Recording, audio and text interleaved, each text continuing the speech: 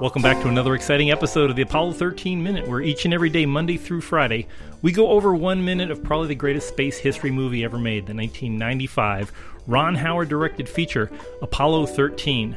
I am one of your hosts, Jim O'Kane, and we have a special guest host. That's right. I am Jack Swigert.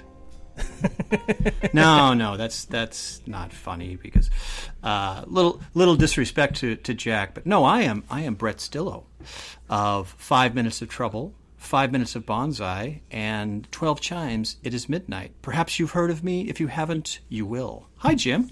Hi, thanks so much for being on the show. And, you know, so much like Jack, you are a last-minute replacement for the whatever the non-vacationing version of Chris Henry is, because Chris, poor old Chris, or Lucky Chris, is out there with the sticks directing in hundreds and hundreds of warbirds so that they line up very nicely at the EAA's Air Venture in Oshkosh, Wisconsin. So, Chris, if you're listening, we're having a great time here without you, even though I know you're having the fun dial set to 11. Yeah, Chris, I hope you're wearing sunscreen. Yeah, and hey, you know, if you had to miss the show, that's a pretty good reason. I'm just glad you don't have the measles, or you think you have the measles, though you're not going to get the measles. If Hal had the measles, maybe, because they're both working up there. So, but we're here in the middle of. Well, actually, we start with an interesting scene of. Jack Swigert getting to whoop and holler in his what I'm assuming would be the Holiday Inn Cocoa Beach, even though, as I remember at the time, when I was a kid, we stayed at the Holiday Inn in Cocoa Beach, my parents and I stayed there. This does not look like the Holiday Inn Cocoa Beach because, for one thing, in the standard Holiday Inn configuration of the 60s, the bathroom was at the back end of the hotel room, and it didn't have a side door as the young brunette is walking out of the with the towel is wont to do. It's a nice substitute, but it doesn't seem quite right for the spring of 1970 and a Holiday Inn. Yeah, curtains are too long, too many curtains for one thing, and they seem to be looking out. I mean, the only windows at the Holiday Inn Cocoa Beach, as I recall, faced the sea, the Atlantic Ocean there. So you should have like a nice view of the ocean or a pool on the first floor. That the windows either face the pool or the ocean. And really, the windows, it's the classic American motel that you would have windows at the front of the motel room, the standard 2-story facing out there. So this doesn't really jive. But you know, I guess this is what they went with for that 70s feel. Even a big budget movie has a budget. And, you know, you spend things where you need to. And we're going to see a scene in a moment where that's where the big bucks went. So this is just sort of a transitional thing. So it's okay. We forgive you, Apollo 13. Yeah, it's great. And, you know, I do admire in movies, I could never do this, but everybody has perfectly folded towels. They're almost like, you know, hotel swans nowadays. They just everything is perfectly knotted and tied, and it's probably stitched. You know, I'm sure Kevin Bacon had to stitch himself into that towel, but it's just such a perfect towel when you're wandering around. One thing I wish they had put on the Blu-ray is how many times he had to do the war whoop here when he jumped up in the air. 1,000,006. Take 6, yeah. Do you know? In reality, did Jack react this way? You know, that's one of the problems. I was reading Lost Moon, and they discussed Jack being a part of the thing, but he was ready to go at a moment's notice. But as he was single and rather a solitary man, nobody really knows his reaction to it. Yeah. I mean, I think. Everyone, from what we understand, everyone was honored to be just part of the backup team, you know, backing up Jim Lovell's crew. And Jim Lovell is kind of like, you know, he's at the level of John Glenn. He'd been, you know, on the backside of the moon, and still, you know, he was still in the astronaut corps, and he was ready to go again and be on the moon and be the 1, 2, 3, 4, 5th man on the moon. So, you know, quite a role. So I would imagine, you know, if Jack didn't do it outwardly, this was probably what happened when he got the call from Deke saying, hey, you want to go to you want to drive the command module behind the moon? Exactly. Sure. Exactly. Yeah. This is internally what he's screaming in his head, but we have to remember these are test pilots, and they must, to quote another movie, maintain an even frame. So yes. And it's a nice, I mean, that beautiful counterpunch that you get from the whoop of joy to Gary Sinise as Ken Mattingly getting the news that he ain't going to the moon. Yeah. The rest of the minute, it's really all about Mr. Gary Sinise and his magnificent job of acting here, conveying a lot of emotions, mixed emotions here. Yeah, I mean, he's thinking of the immediate stuff, like, I'm not on the mission, I'm not going on the command module now. Well, maybe I can talk somebody out of it. Well, and it's like, and he knows it's inside of a week before the flight. It's 2 days before the flight, and you're not going to get that hatch slam shut, and you're not going to have a Saturn V throw you at the moon. And your whole life has led up to this moment, and it's been taken away. That's a really good point. I took a crash course on this mission. Of course, I read Lost Moon years ago, and I've seen the movie, but I had to catch up. But that's a really good point. If this was maybe a month before the mission or 2 weeks, I mean, that would still sting. But 3 days. Yeah, I mean, this is worse. I mean, the only thing that would be worse is if you got in the elevator, on the gantry, and they say, no, you're staying in the elevator. They're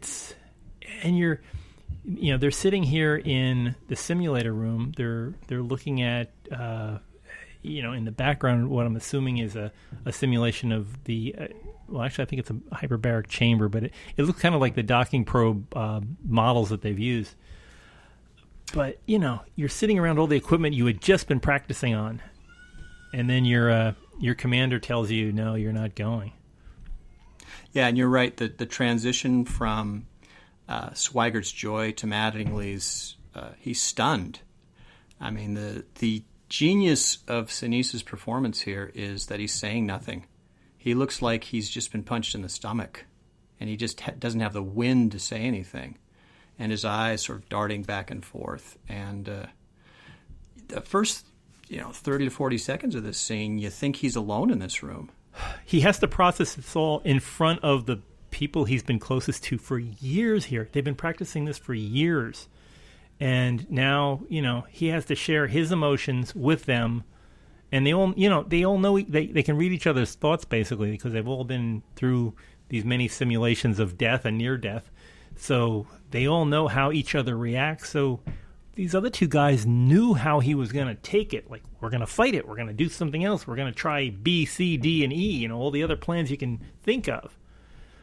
But it's, the thing, though, is it gets more and more awkward for poor Fredo, who's it's the commander breaking up with his command module pilot. And Fredo has to kind of sit there watching the breakup going on. Yes, you just go along with it. And just excellent composition and execution of this scene that, again, we think Gary Sinise, Ken Mattingly, is almost talking to himself. He's having a monologue. And that camera slowly pulls back. And it's not till second 45 that we see Jim Lovell's shoulder. And you get the sense of the isolation. And what you just said, these guys have to break the news to their command module pilot. They are a good distance away. Screen-wise, it looks like they're about 20 yards away from Ken. So they're already distancing themselves. So there's a lot of coldness here. Yeah. This isn't like comfortable furniture. They're all sitting in metal chairs. And they're in a very sterile environment, the white floors, the white walls, the rows of machines. I mean, there's very little humanity involved here. It just seems like, the cruel equations have come into play that he poses too much of a risk to the success of the flight. Exactly.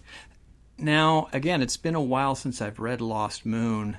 Is this pretty much the way it happened? Did they break the news to him here, or was it maybe a little less dramatic? Although, the drama here is wonderfully low-key.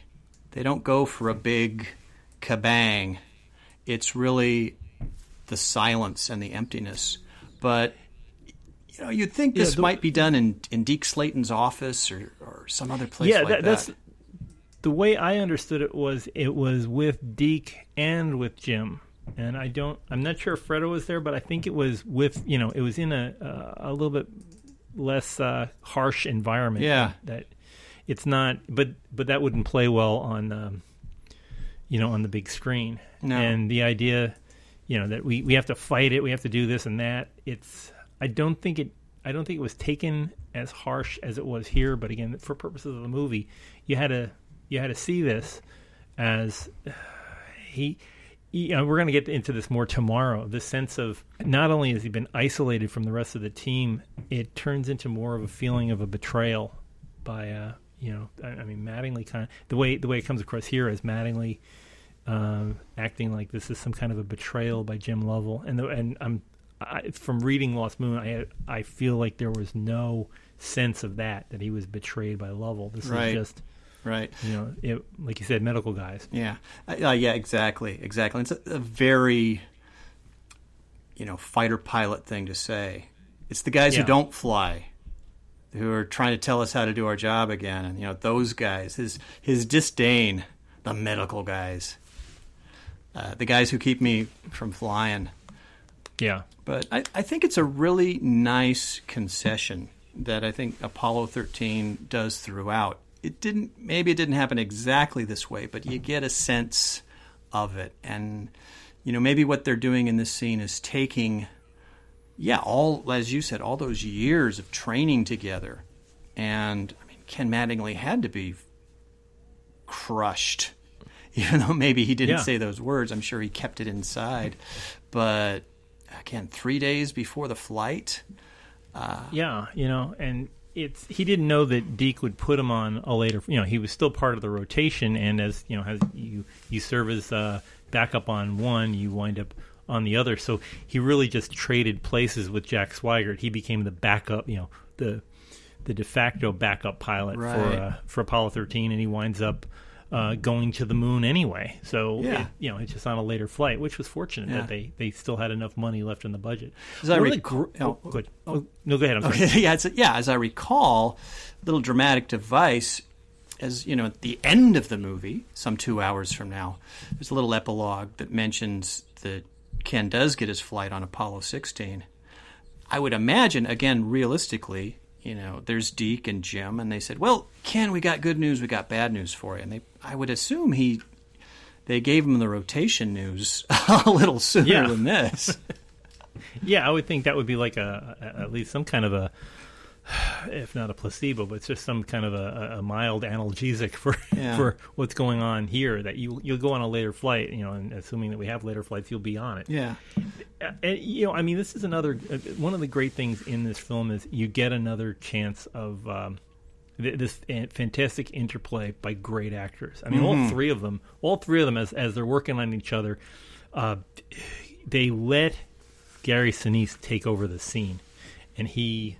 And by expressing no emotion, they're using that Kuleshov effect to great advancement. And we're talking earlier on film terms. The Kuleshov effect is if you look at scenes in succession, that you see somebody reacting to something horrible, and then you see somebody with no expression on their face, you read empathy in the other person's face. So when we're looking at Gary Sinise as Ken Mattingly being upset about things.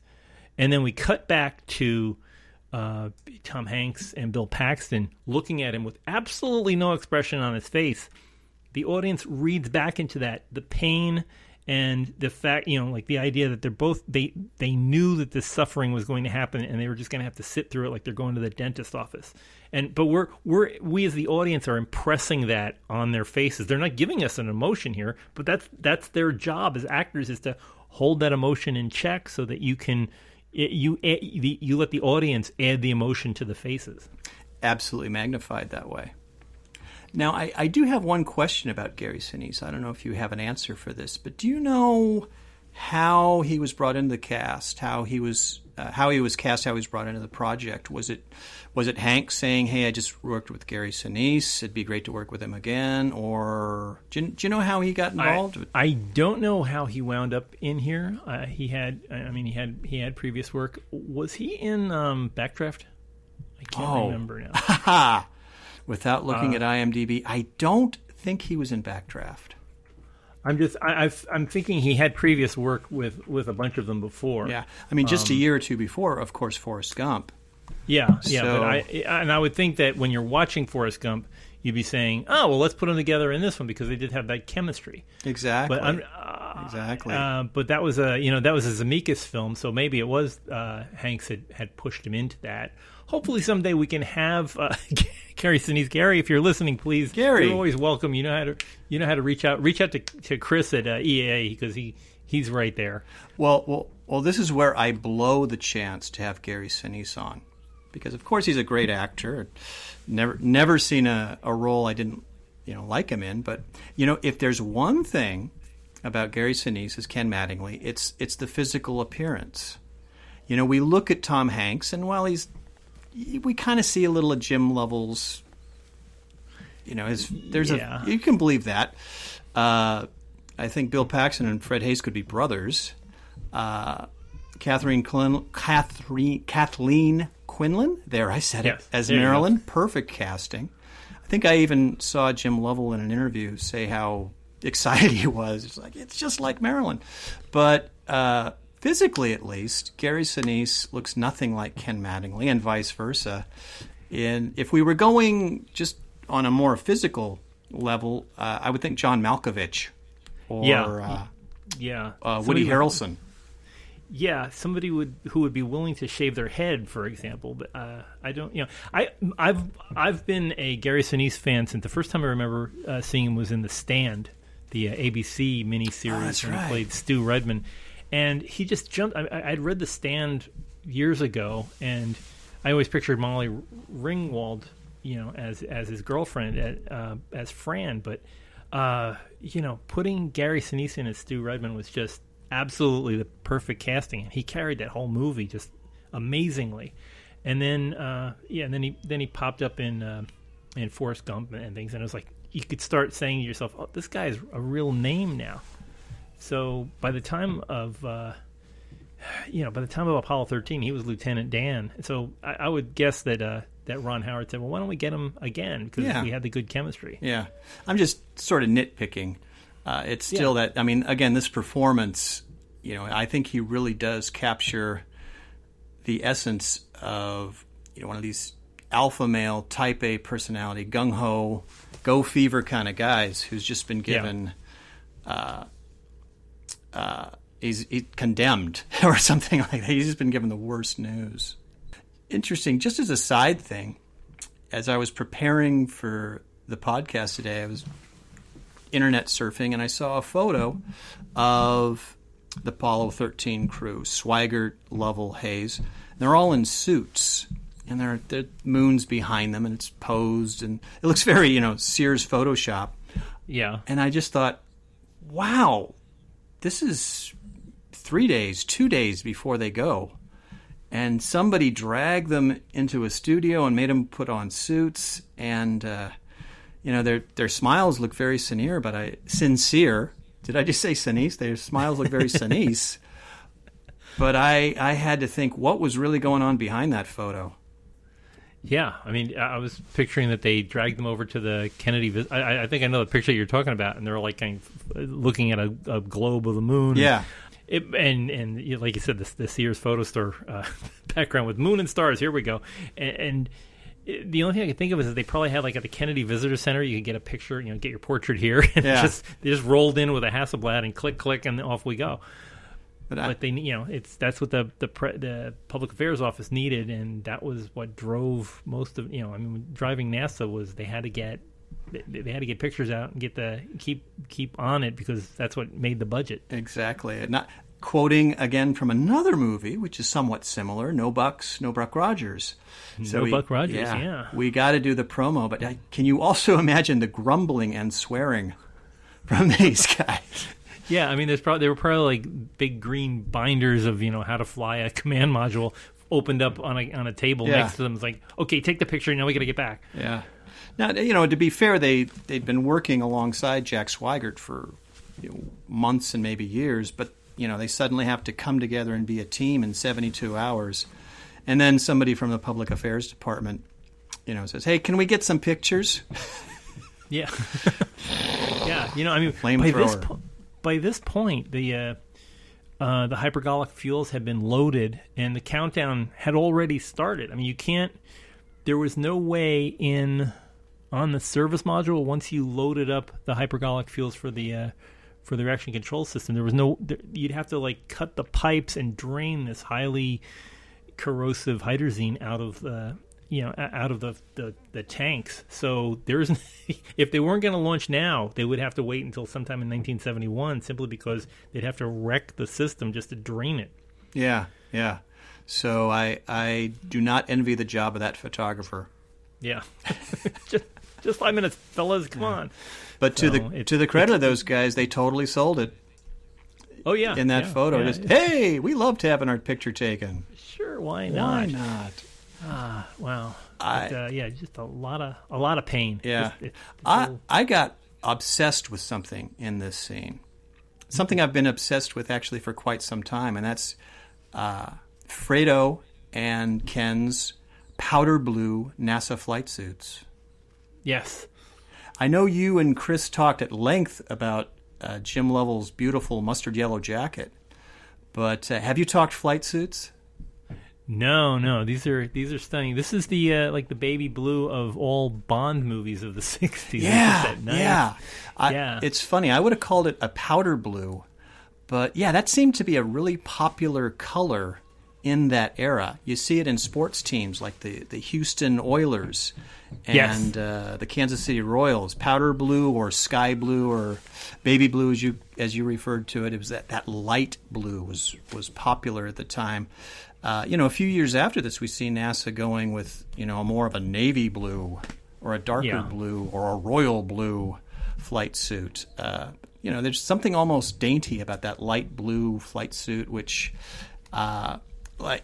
Little known fact about me, I collect flight suits, or I did. I had an intervention and I stopped after running out of coat hangers. Yeah, because you can only wear them so often, right? But these are they aren't your typical military issue. They're custom made. For years I've been trying to find out. Where they got them, if they were done at a tailor shop, was there a special place they were ordered? But they're different from your typical military flight suits of the era. I mean, you look at sort of these bigger collars on Ken and Fredo suits, and again, that light blue color, very cool. Yeah, and the great pen holder, not the typical pocket protector thing, but worn on the sleeve, so you can just reach over and grab one off your arm. Right, and, right. What looks like a compass. I'm looking at Gary's pockets there, and it looks like he has two pens and the top half of a compass, maybe, or a quarter of a compass. And I think he's got like a Velcro waist cincher. They used to be snap buttons, and if you really want to go deep into the flight suit rabbit hole, if you look at the similar suits that the Mercury guys wore, but they were far more customized, and there was this black piping around the zippers and cinched belts and very cool uniforms. You don't dare gain 5 pounds in those because you're going to have to readjust all the Velcro. No, sir. Wow, and I'm sure it's just a lot of it for easy access to put on telemetry stuff if they want to check you out while you're wearing the suit while you're in the vomit comet and stuff, and checking your heart rate and things. Right. And Hanks isn't what Jim Lovell is not wearing. He's going with the classic Izod and cement khakis. Yeah, and that was one little tiny thing that I question. I mean, of all the things to criticize about his scene, was his little alligator on his Izod shirt. I felt like, so many of the photos you see these guys, they're wearing the polyester knit Banlon shirts, which are kind of similar, but they have bigger collars, and that looks a little more modern, a little more contemporary to the 1990s. So, maybe they just. A quick wardrobe change or something like that, but Yeah, I like the idea that maybe Fredo and Ken were training, doing something in the simulator, and so Jim comes in and says, "Hey guys." Yeah, it's gonna be bad. And he's also, he's kind of put on his manager hat, but instead of putting on his manager hat, he put on his Casual Friday, part of the suits. I mean, this is not, he doesn't wear a suit, but this is just showing you he's not part of this. He's part of the decision making process that is about to cut him out of the mission. That's a really good point, because as you said, he's dressed casually, but he's not dressed like a pilot right now. So he's taking he's on the other side. Yeah. He's on Deke's. He's basically Deke's proxy. Yeah. And just saying you're gone. Anyway, this is a fascinating minute, and we've got a lot more of this particular scene to talk about tomorrow. So when we hold off on that until Thursday, so we can chat about that. But let's talk about your particular current activities, especially your foray into midnight drama. Oh yeah. So I do podcasting. Maybe some of you folks have heard about that, and. Yeah, real quick, I've done 2 movie-minute podcasts or 5-minute podcasts because I dare to be different with my partner Josh Horowitz. We did 5 Minutes of Trouble, which is all about Big Trouble in Little China. Big Trouble in Little China. There we go. Diction. And 5 Minutes of Banzai, which is about the adventures of Buckaroo Banzai across the 8th dimension. I'm sure Buckaroo was a NASA consultant. Which, Jim, you were good enough to be a guest on both of those shows. And I feel honored to be on both of them because they are among my favorite shows. The Richterverse is far-ranging and eminently rewatchable. Oh, I like the sound of that, the Richterverse. And there really needs to be more from the Richterverse. I know Late for Dinner is also in there. You've mentioned that. Yes. But when we loved having you. You're excellent. I to this day, when I see a water scene in a movie, I look for bubbles. Yes, I've ruined it for so many. Oh no! That's gold. Is it salt water or fresh water? Yeah. And but right now, Josh and I are contributing members of a throwback to the old days of classic radio. It's called 12 Chimes. It's midnight. That's how Josh would say it. He's our announcer. 12 Chimes. It's midnight. And again, it's a throwback to the days of thrillers on the radio, Inner Sanctum and Lights Out. Jim, you're a big old-time radio buff, so you know exactly what I'm talking about. Yeah, Suspense, any of the, any things where you're sponsored by a coal company or a some odd tobacco firm, and it's a transcribed adventure. Yes. But it's the only thing that I wish you had more of is static. Needs more woo. Oh, that's a great touch. Slightly off frequency. I'll mention that to our producer and creator, and Den Mother's, the great Amy Pavi. She's. I'll mention to Amy that she'll love the idea of static. We just recently, our most recent show was a live broadcast of sorts. I mean, we recorded it. We didn't actually broadcast it, but it was in front of a live audience at a little bookstore here in San Francisco, California. And I think we really did capture a little of that essence of a live show. But a little static, which easy sound effect to add. Yeah, it's just maybe at the beginning and at the end, just in and out. It's one of those things. It's the kind of a show that if you're laying down in your bed and it's dark and you've got a little desktop radio parked next to you with a large dial, that's the kind of adventure it is. So I can strongly recommend it. Brett, are you going to be in? Are you going to be at Denver in our get together? Unfortunately, I can't make it to Denver that weekend. A good friend is getting married. It's one of those things. But I do hope the Movies by Minute conventions continue, because it would be nice to actually see your lips move. Likewise. It's always fun for folks listening in. We're talking about the Movies by Minute Denver get together, which is going to be, if you're listening to this before August 18th, 2018, it will be on August 18th, 2018. And that's out in Denver. You can find us online to get more information, moviesbyminutes.com/Denver. Where can people find your 3 so far radio adventures? Yeah, the usual spots: iTunes, Google Play, Stitcher, Instagram, and look for 5minutesoftrouble.com, 5minutesofbonsai.com, and 12 Chimes, itsmidnight.com. The 12 Chimes just added its own personal website, so you can check out a ton of information there. Story synopses, cast bios, all sorts of neat stuff like that. So yeah, please do check out 12 Chimes, It's Midnight. Stuff worth filling up your iPhone for. Well, for folks wanting to listen to previous episodes of our little show here, you can find us always, as usual, Apollo13minute.com, Apollo13minute.com. You can find us to talk back on Twitter, Apollo 13 Minute. You can find us on Facebook at the Apollo 13 Minute Mission Control.